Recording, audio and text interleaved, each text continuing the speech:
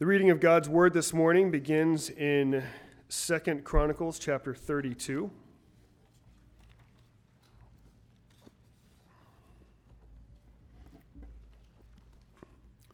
Beginning in verse 1. Hear the word of the Lord. After these acts of faithfulness, Sennacherib, king of Assyria, came and invaded Judah and besieged the fortified cities and thought to break into them for himself.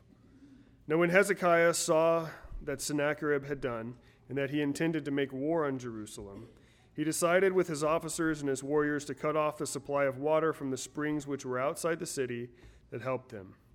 So many people assembled and stopped up all the springs and the stream which flowed through the region, saying, "Why should the kings of Assyria come and find abundant water?" And he took courage and rebuilt all the wall that had been broken down and erected towers on it, and built another outside wall, and strengthened the Millo and the city of David, and made weapons and shields in great number. And he appointed military officers over the people, and gathered them to him in the square at the city gate, and spoke encouragingly to them, saying, "Be strong and courageous, do not fear or be dismayed because of the king of Assyria, nor because of all the multitude which is with him. For the one with us is greater than the one with him. With him is only an arm of flesh, but with us is Yahweh our God, to help us and to fight our battles." And the people relied on the words of Hezekiah, king of Judah.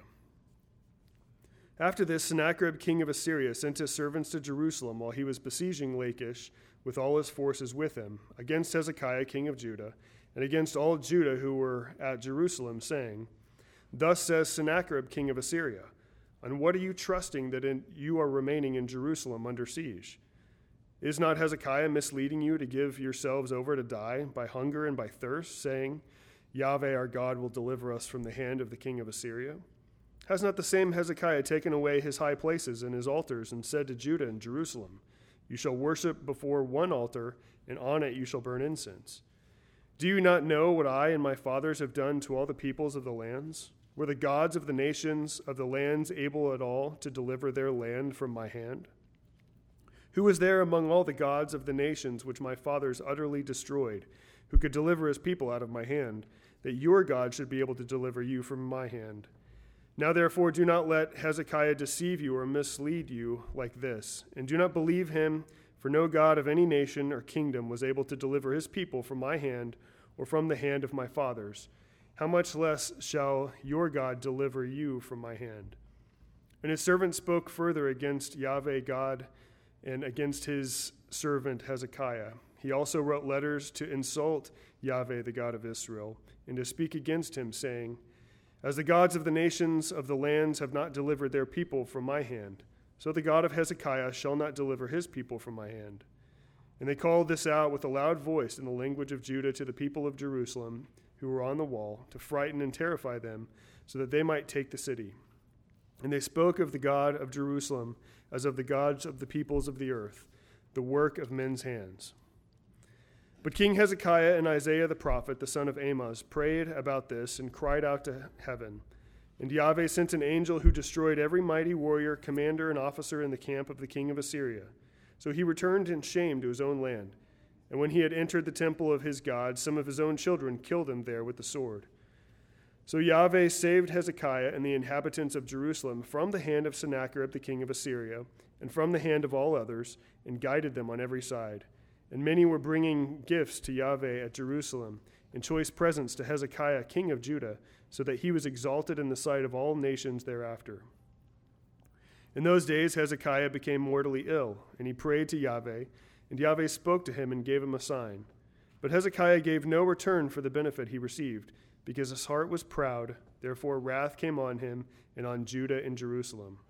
However, Hezekiah humbled the pride of his heart, both he and the inhabitants of Jerusalem, so that the wrath of Yahweh did not come on them in the days of Hezekiah. Now Hezekiah had immense riches and honor, and he made for himself treasuries for silver, gold, precious stones, spices, shields, and all kinds of valuable articles. Storehouses also for the produce of grain, wine, and oil, pens for all kinds of cattle, and sheepfolds for the flocks. And he made cities for himself and acquired flocks and herds in abundance, for God had given him very great wealth. It was Hezekiah who stopped the upper outlet of the waters of the Gihon and directed them to the west side of the city of David. And Hezekiah prospered in all that he did, and even in the matter of the envoys of the rulers of Babylon, who sent to him to inquire of the wonder that had happened in the land. God left him alone only to test him, that he might know all that was in his heart.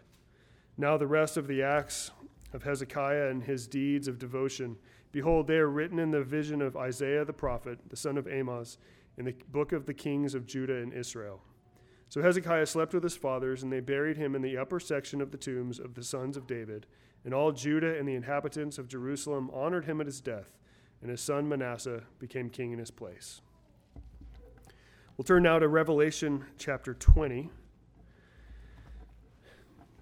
and read beginning in verse 7.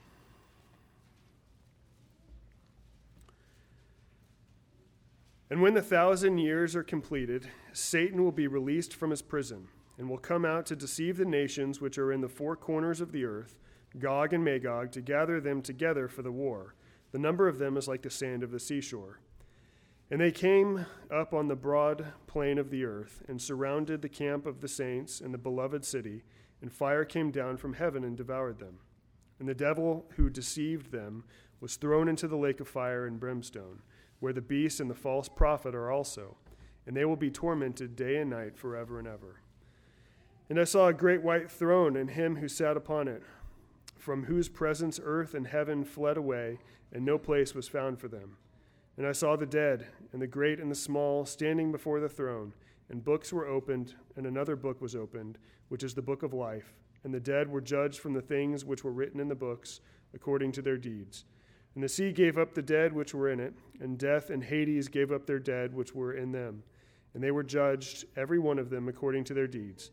And death and Hades were thrown into the lake of fire. This is the second death, the lake of fire. And if anyone's name was not found written in the book of life, he was thrown into the lake of fire.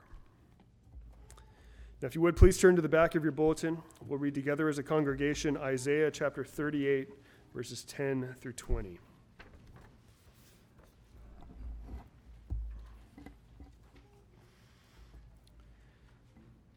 Isaiah 38.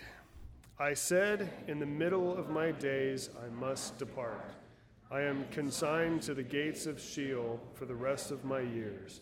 I said, I shall not see the Lord in the land of the living. I shall look on man no more among the inhabitants of the world. My dwelling is plucked up and removed from me like a shepherd's tent. Like a weaver I have rolled up my life. He cuts me off from the loom. From day to night you bring me to an end. I calmed myself until morning. Like a lion he breaks all my bones. From day to night you bring me to an end. Like a swallow or a crane I chirp. I moan like a dove. My eyes are weary with looking upward. O Lord, I am oppressed. Be my pledge of safety. What shall I say? For he has spoken to me, and he himself has done it. I walk slowly all my years because of the bitterness of my soul. O Lord, by these things men live, and all these is the life of my spirit. O restore me to health and make me live. Behold, it was for my welfare that I had great bitterness, but in love you had delivered my life from the pit of destruction. For you have cast all my sins behind your back. For Sheol does not thank you, death does not praise you.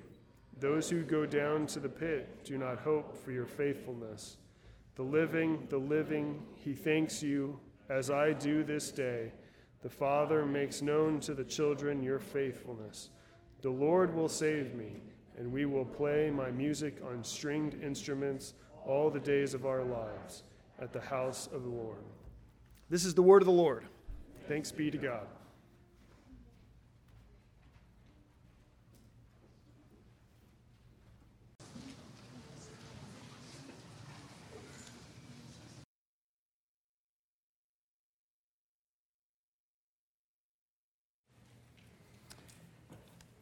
Good morning.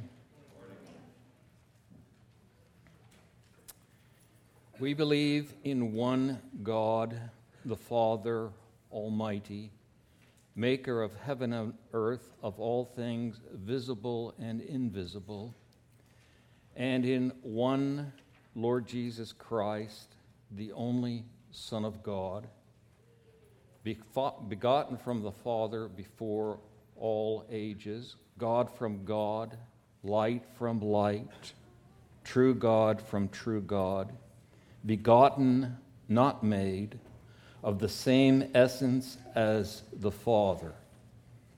Through him all things were made. For us and for our salvation, he came down from heaven. He became incarnate by the Holy Spirit and the Virgin Mary, and was made human. He was crucified for us under Pontius Pilate. He suffered and was buried. The third day he rose again, according to the Scriptures. He ascended to heaven and is seated at the right hand of the Father. He will come again with glory to judge the living and the dead. His kingdom will never end. And we believe in the Holy Spirit, the Lord, the giver of life. He proceeds from the Father and the Son, and with the Father and the Son is worshiped and glorified. He spoke through the prophets. We believe in one holy, Catholic, that is, universal and apostolic church. We affirm one baptism for the forgiveness of sins. We look forward to the resurrection of the dead and to life in the world to come. Amen.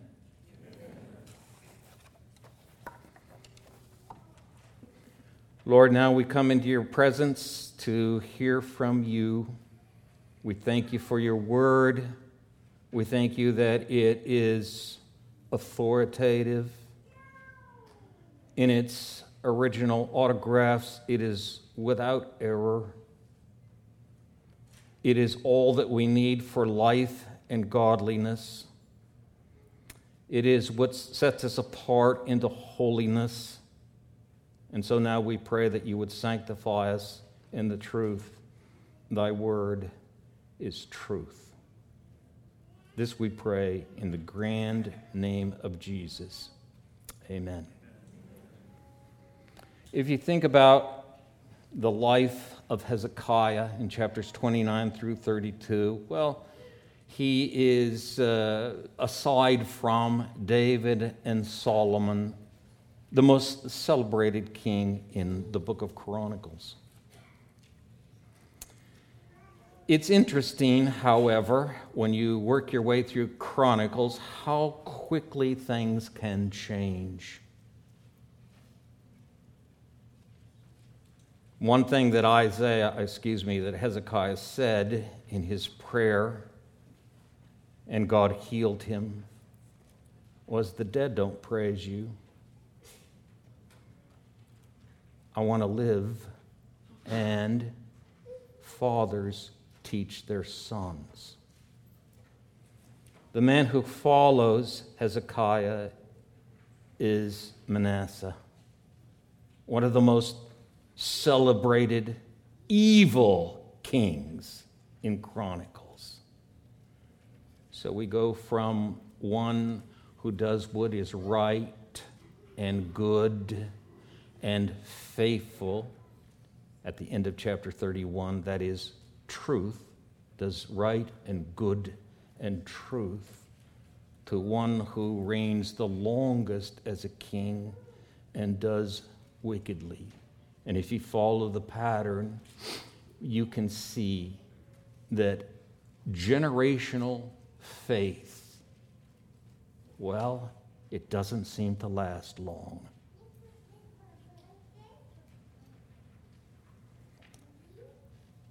If you think about, I've been reading, well, we were at the beach, and I did read a little theology at the beach, but I confess I read some spy novels.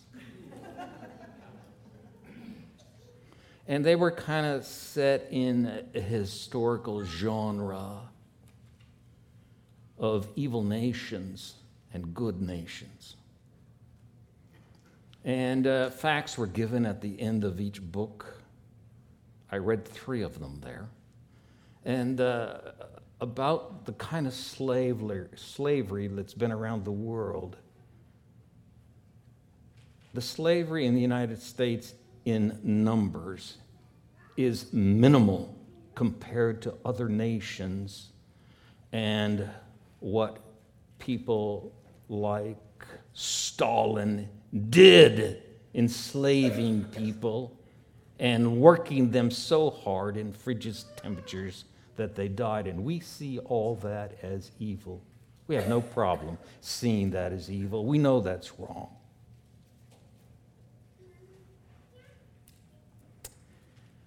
They say that in the Second World War, between civilians and military people, 80 to 100 million people died. There's a war going on in the United States, and we're considered civilized. And in 50 years, maybe 100 million babies have been killed.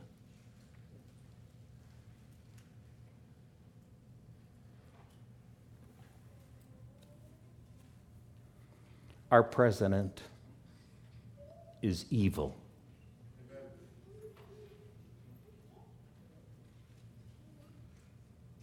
Because he sanctions the murder of babies.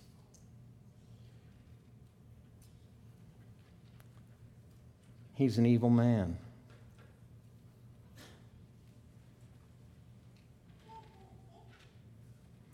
But he's considered civilized, and he's considered a man of faith. And so you see how things can get very mixed up. As we think about Hezekiah, and we consider him a good king, he has a fatal flaw, but God is gracious with him in his fatal flaw. And he used him mightily. And the nation learned a lot through him, but apparently his son learned nothing through him. When a baby is aborted, there are 3 or 4 people guilty of the murder. The foremost guilty person is the one who sent his seed into the sanctuary and created a child. It's his child. This idea that a woman's body is her own to do anything she wants with is born of demons. The man who impregnates a woman has a child. And suddenly, he's the head of a house, and he's responsible. And if he lets his significant other, his prostitute, his wife, his whatever, kill that child, he is responsible. So if there have been, I don't know how many there have been. I tried to ask my girlfriend this morning how many abortions had been in the United States since Roe v. Wade, and she wouldn't answer that question. But when I asked her how many people died in the Second World War, she was happy to answer that question. I think that tells you something, doesn't it? So I bring that up because as we evaluate kings, we're not a lot different. Hezekiah is a man who does the thing that Chronicles calls you to do, does the thing that the Lord Jesus Christ calls us to do, and that is to seek first his kingdom and his righteousness. There's no greater priority. The treachery in the book of Chronicles is when one doesn't seek the Lord, but seeks something else. We live in a culture, even a Christian culture, that can say, I trust Jesus, but seeks something else. So we justify murder for the sake of sexual pleasure. We justify murder for what is now called mental health.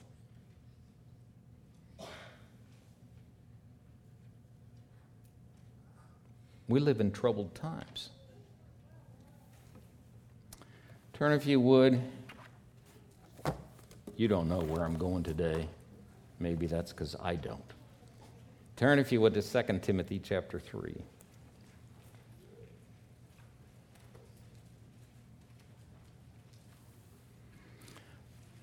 But realize this, that in the last days, difficult times will come. And men will be lovers of self, lovers of money, boastful, arrogant, revilers, disobedient to parents, ungrateful, unholy, unloving, irreconcilable, malicious, gossips, without self-control, brutal,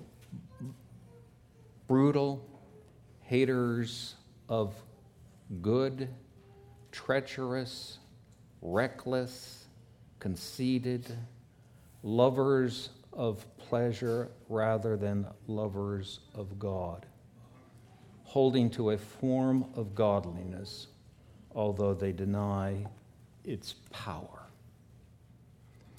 Now, we're coming to Hezekiah, if I can wrap this all around. But I want you to notice, this is in the last days. So you sweep your hand around the United States and you say, well, this culture has really fallen in the last 50 years or 100 years. Yeah, it has. From that, some people think we're in the last days. Now, you tell me what age after Adam fell that didn't have this. God destroyed the first creation because all he saw was inventors of evil. It hasn't changed. So, Paul, of course, is not stupid. He knows it hasn't changed. And he's not talking about the world at large because, as Paul notes in 1 Corinthians chapter 5, if you're going to get away from these kind of people, which he says don't associate with them, you'd have to go out of the world. You can't do that. No, he's talking about the latter days, whatever he means by the last days. He's not talking about just the man down the street, your next door neighbor. He's talking about the person who claims godliness.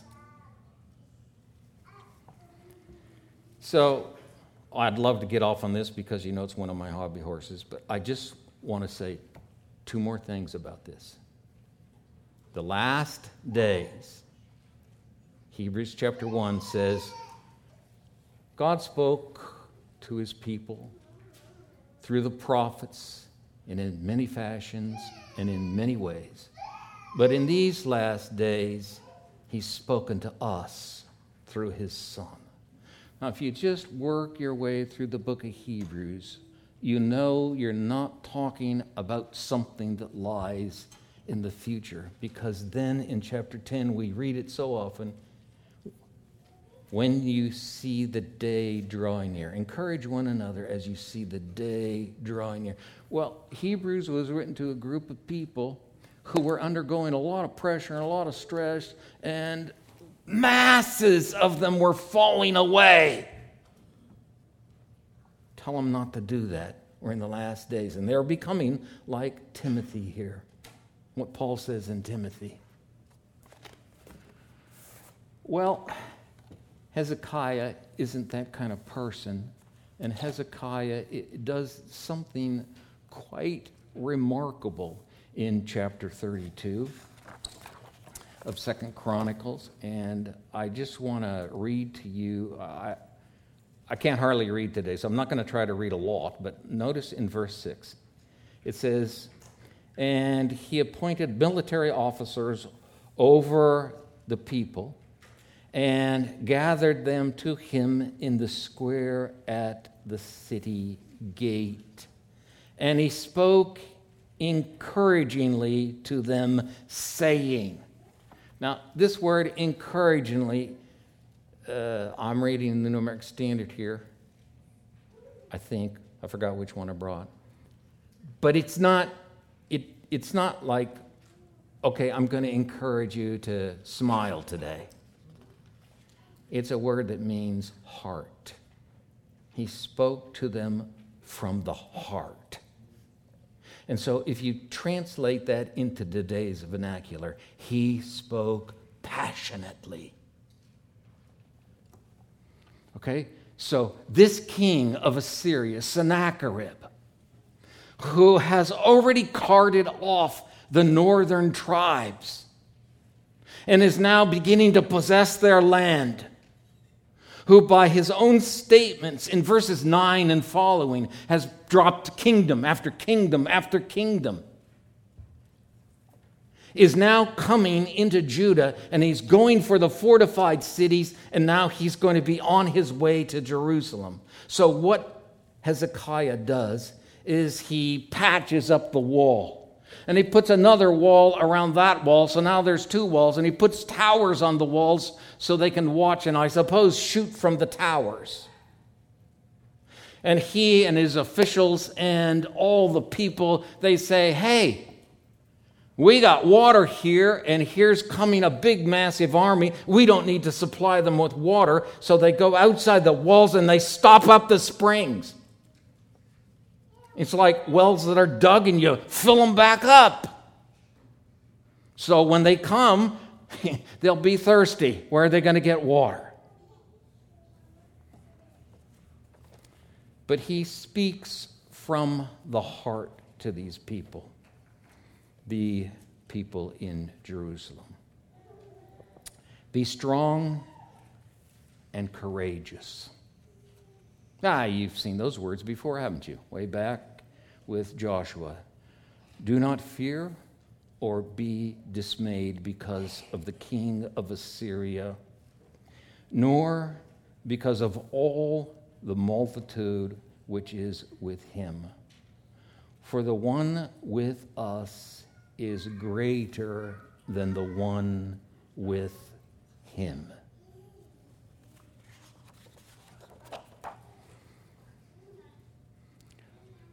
With him is an arm of flesh.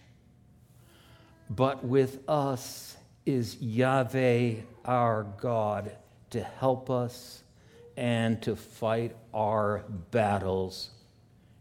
And the people relied on the words of Hezekiah, king of Judah. This word relied is used one other time in 2 Chronicles. It's used back in chapter 29. And it's when all the offerings were brought out, when they were sanctifying the temple, trying to get it up to snuff again so it could be used. And so they sacrificed sin offerings and burnt offerings. And when the sin offerings were brought out, they leaned on them. That's the word. They leaned on them. And if you read the book of Leviticus, and if you read Exodus chapters 28 and 29, you'll see this word repeatedly.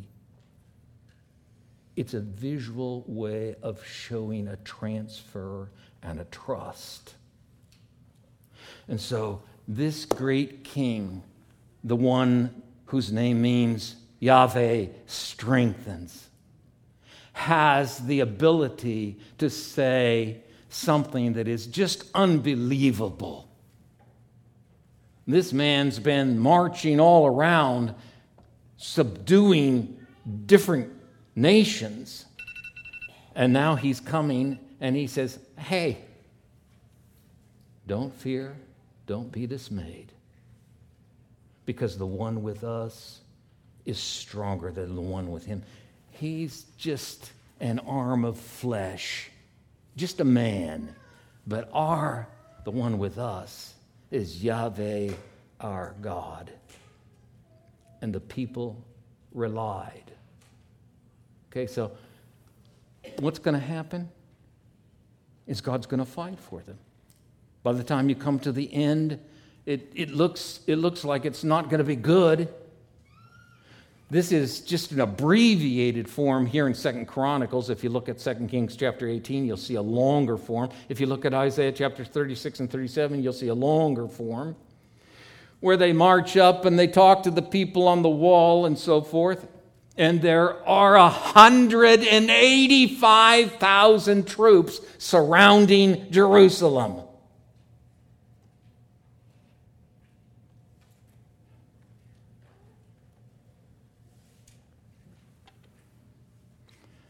Now, the reason I brought up the last day. Thursday, Ben reminded us at the beach in the morning prayer that it was the church calendar day for Ascension. We don't have church on Ascension Day because it comes 40 days after the resurrection. We have church on Pentecost, which comes 50 days after the resurrection. But Ascension Day, unless you're in a different kind of church, people don't tend to gather for it. But it does need to be remembered.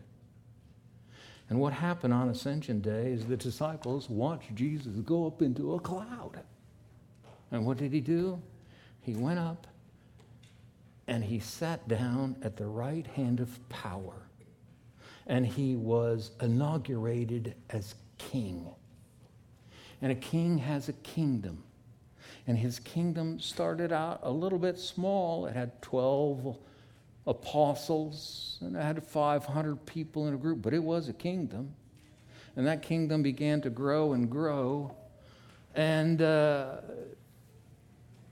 the New Testament keeps reminding them, the last day is coming, the last day is coming. Don't fall away. It's going to be hard. Like what happened to Hezekiah, you're going to want to run and be afraid, but don't run and be afraid. Stick in, hang in there, lean on the Lord. Amen. Well, we're coming in times where we're going to pay a cost to be a Christian. We're beginning to pay that cost. And we need passion and leaning on the Lord to say, hey, we're not taking this stuff. Which means we'll have to press on right in the middle of the persecution. And some people sitting in this room may lose their lives over that persecution. I don't think it's coming so quick that it'll be some of us old codgers. Our days are numbered, but And so I want us to see what Hezekiah did is just something. He spoke the truth. How many of us believe that truth? No, I think we've been a little politicized, where we think more guns, more nukes, more all this, more of this. That's how we'll gain the victory. No, we will not gain the victory that way. He who lives by the sword dies by the sword. We live by the word of God. Be strong, be courageous. The word courageous here means the truth. Believe the truth.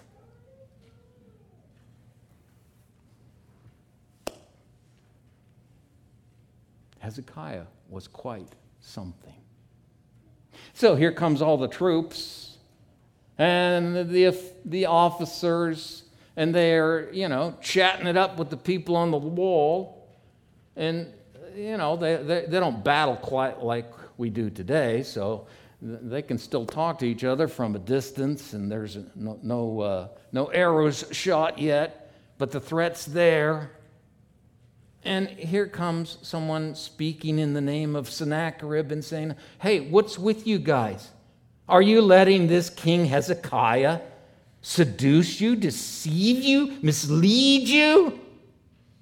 Telling you that your God can defeat me? Look around. All the gods of the nations, not one of them has defeated me. What makes you think he can defeat me?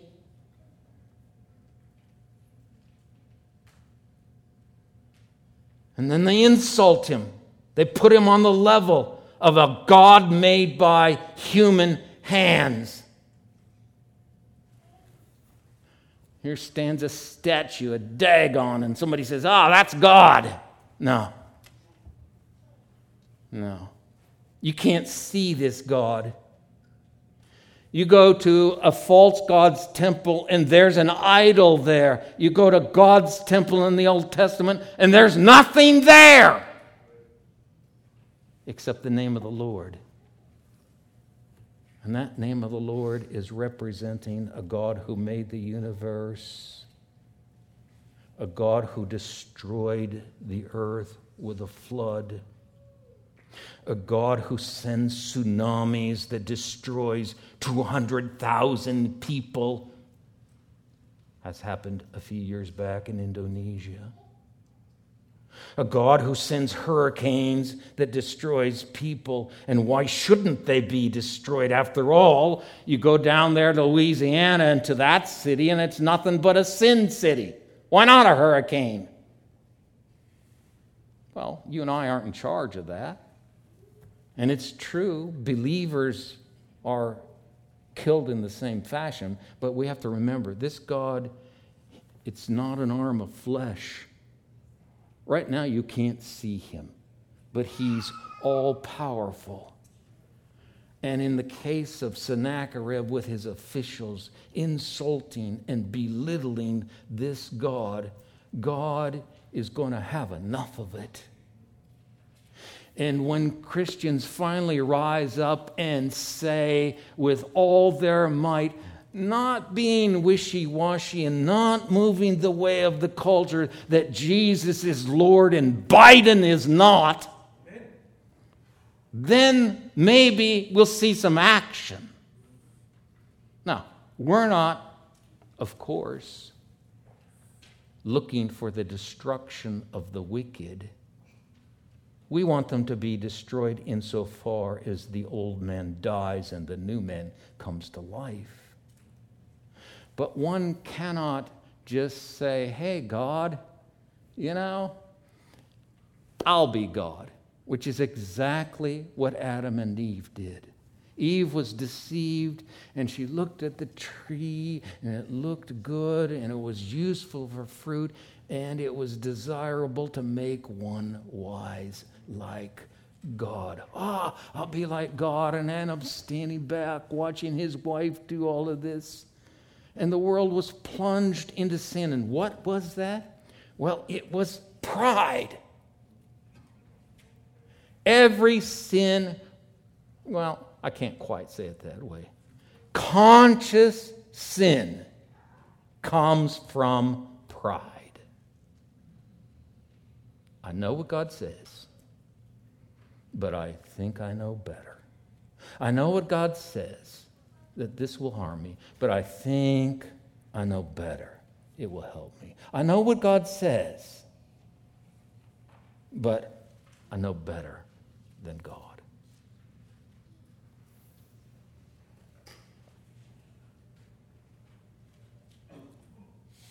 Yahweh strengthens. That's what the church in the United States needs right now, a strengthening to stand up and say, no, we're not going to put up with this anymore. We're going to stand up and we're going to say it out loud, and we're going to say, you know what? If you were made with a female body, you are flat female. And if you deny it, you are an abomination to God. Is that what the scriptures say? We need to strengthen up. We're not ready for the fight that God is bringing to us, and He wants us to be prepared for it. No, we're a bit more like, hey, yeah, life is good, give me all the pleasure. Now, don't misunderstand, the Bible is not against pleasure. But Hezekiah is so great because he seeks the Lord in commandment and law, the end of the last chapter. He seeks the Lord. And he doesn't go out and say, oh, look at that law. Yeah, well, we're in the new covenant. That law has nothing to do with me, which is a bunch of hogwash and baloney. Because it says, I'll make a new covenant with the house of Judah and with the house of Israel, and I'll write my laws in their heart, and I'll put them in their head. What laws? Some new law? No, the same law. Does it have some modifications? Sure it does. But it's the same law. And so over here, when it says homosexuality is an abomination, it doesn't suddenly become acceptable, as some churches are beginning to say. And over here where it says, hey, you know, I got a male body, but I really feel female. That's an abomination, as God's word says. It doesn't suddenly over here in the new covenant become acceptable. Just isn't so. That's why Hezekiah is great. Be strong. Be of the truth. Don't be afraid. Don't be dismayed. And what did the people do?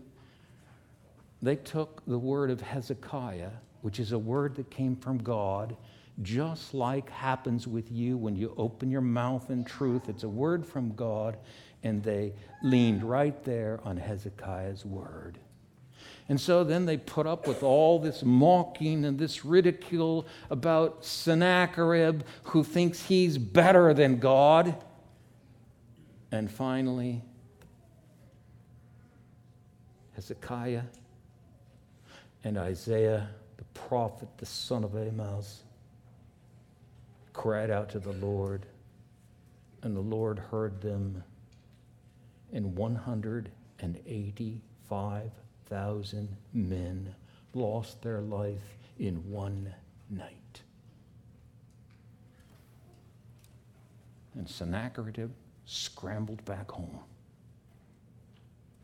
in shame. All that boasting, and it comes to nothing because he's just flesh, just an arm of flesh. And so what's he do? This is the humor of the story. He goes back home and he goes into his temple where he's got a God there. And his God can't even protect him from his own sons. They slay him. Now, you tell me, who's God? Why, what do we say? Jesus is Lord. And he has ascended on high, and you can't see him right now, but he's sitting at the right hand of the Father in a tabernacle that's made without hands. And he is reigning and ruling, and he's watching what goes on, and he is going to return to this earth one day and live here with you and me, and we will be in resurrected bodies. But right now, you can't see him, and we have to believe. You know, Jesus Christ is the same yesterday, today, and forever. What he was in the Old Testament, he hasn't changed in the New Testament. Well, I take that back. There's been one change. We say God is immutable. Well, God is immutable, but there's been one change. He became one of us. And he's the Word of God. And he came down for us and for our salvation. And he's the message. And the message is the Lamb that takes away the sin of the world. And we lean on that, don't we? That's what we lean on. That's something to ignore. So,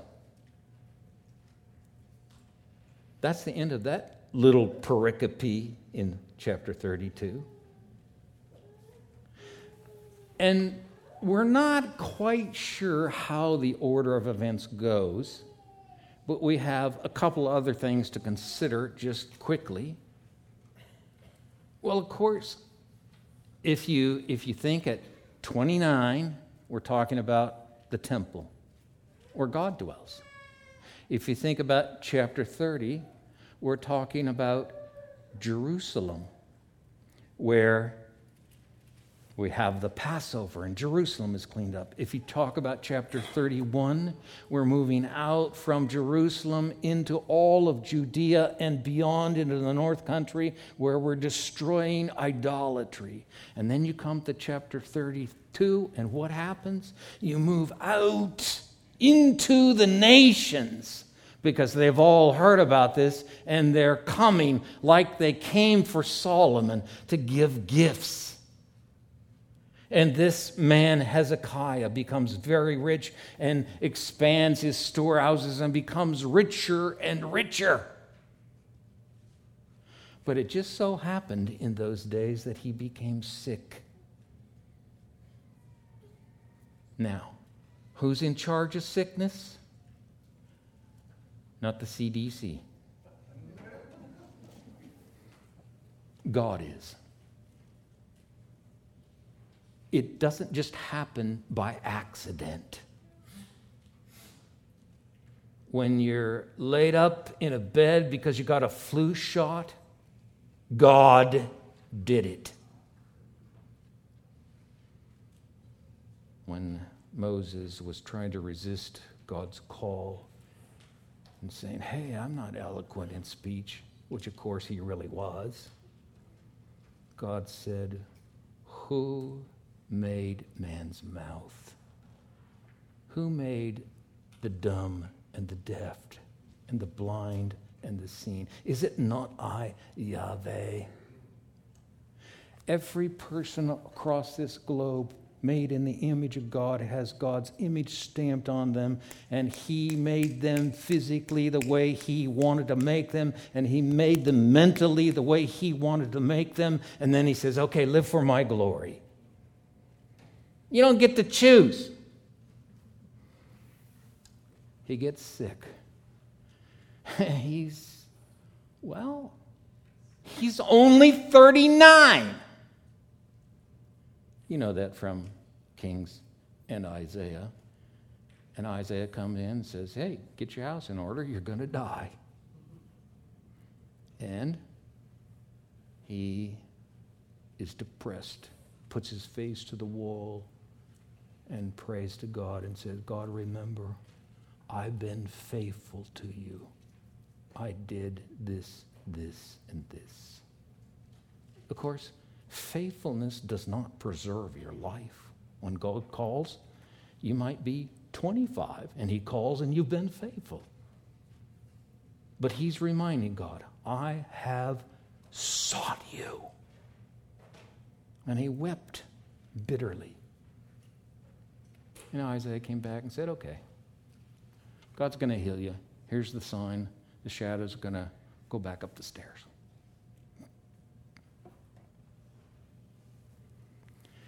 And then our text tells us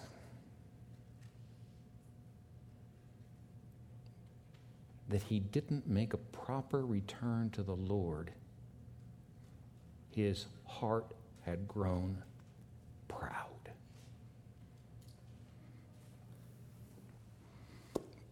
Pride is an abomination to the Lord, according to Proverbs 16, verse 7. And it will certainly be punished. The problem is, everybody in this room can say, well, not me, I'm not proud. Every time I get angry, most of my anger is not what I'd call righteous indignation. And if you say yours is, come and teach me some lessons, okay? But when I get angry, it's because I'm proud. I want my way. I know what's best. It's an awful thing. Because God is going to have his way. We can resist. We can even blame him. We can even just make a big stink about it. But in the end, pride, according to Proverbs 16, will not go unpunished. Well, the interesting thing is, something happened. We're not told what happened. And Isaiah humbled himself. Hezekiah. And since he's the head of the nation, the whole nation is, bound up with him. Because it's a one-body group of people. Just as when our government does something, we're bound up with them. And when the world hates what our government or president does, that's why they hate us then. But Hezekiah humbled himself and removed the pride of his heart, and so did the people. Well, here's the thing. He was tested when it came to the envoys from Babylon. It's just briefly mentioned in 2 Chronicles. Chapter 39 of Isaiah is all about that. And they come down because they'd heard he'd been healed, and they wanted to find out about this sign. And what did he do?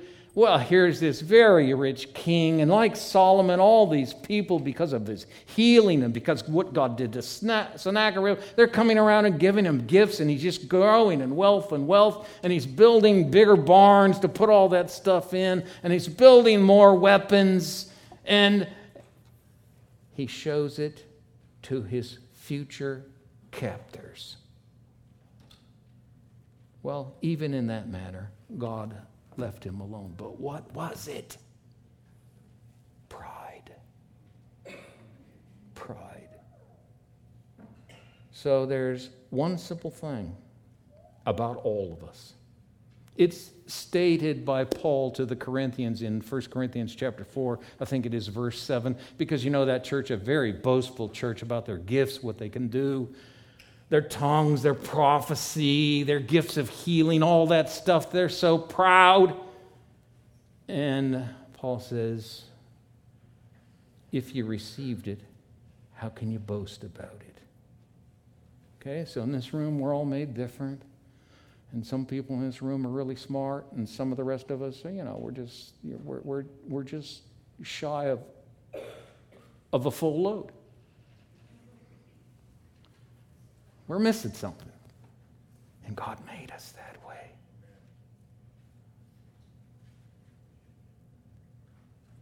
So, our time's up. But I have to say one more thing. And that's this. God mightily used Hezekiah. He made his life hard at times, but he mightily used him with the people.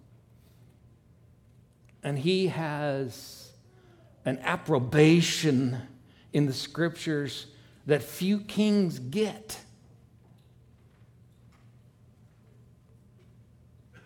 But it's all because of God. And so, we have this body of believers here, and we're supposed to be just tightly knit together, growing in oneness, and we come a lot different, and not even all of our beliefs are quite the same. We all believe that Jesus is the Lord. We all believe that Jesus died on the cross for our sins. That's all good, but we're growing together. We're learning. And, who knows, how closer we'll get. But the way God made us is the way he wants us in this body. Aside from our sin, we've got to put that aside. That's Hezekiah. Yahweh strengthens. Stand with me.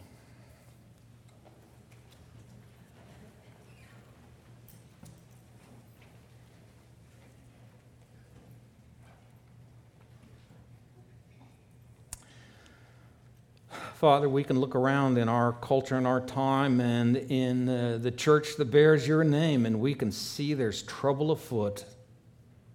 And we also know, even though men are culpable and responsible and full of sin, still you are in charge and you're doing just what you want to do with your people. And we need to be strong and courageous. We need to be bumped up in our faith. We need to lean more, accept your word more, put up with each other more, be brought together as one even more, ready for the fight that we can see coming. Not a fight with guns and fists, but a fight with truth. Make us into lovers of the truth. This we pray in Christ's name. Amen.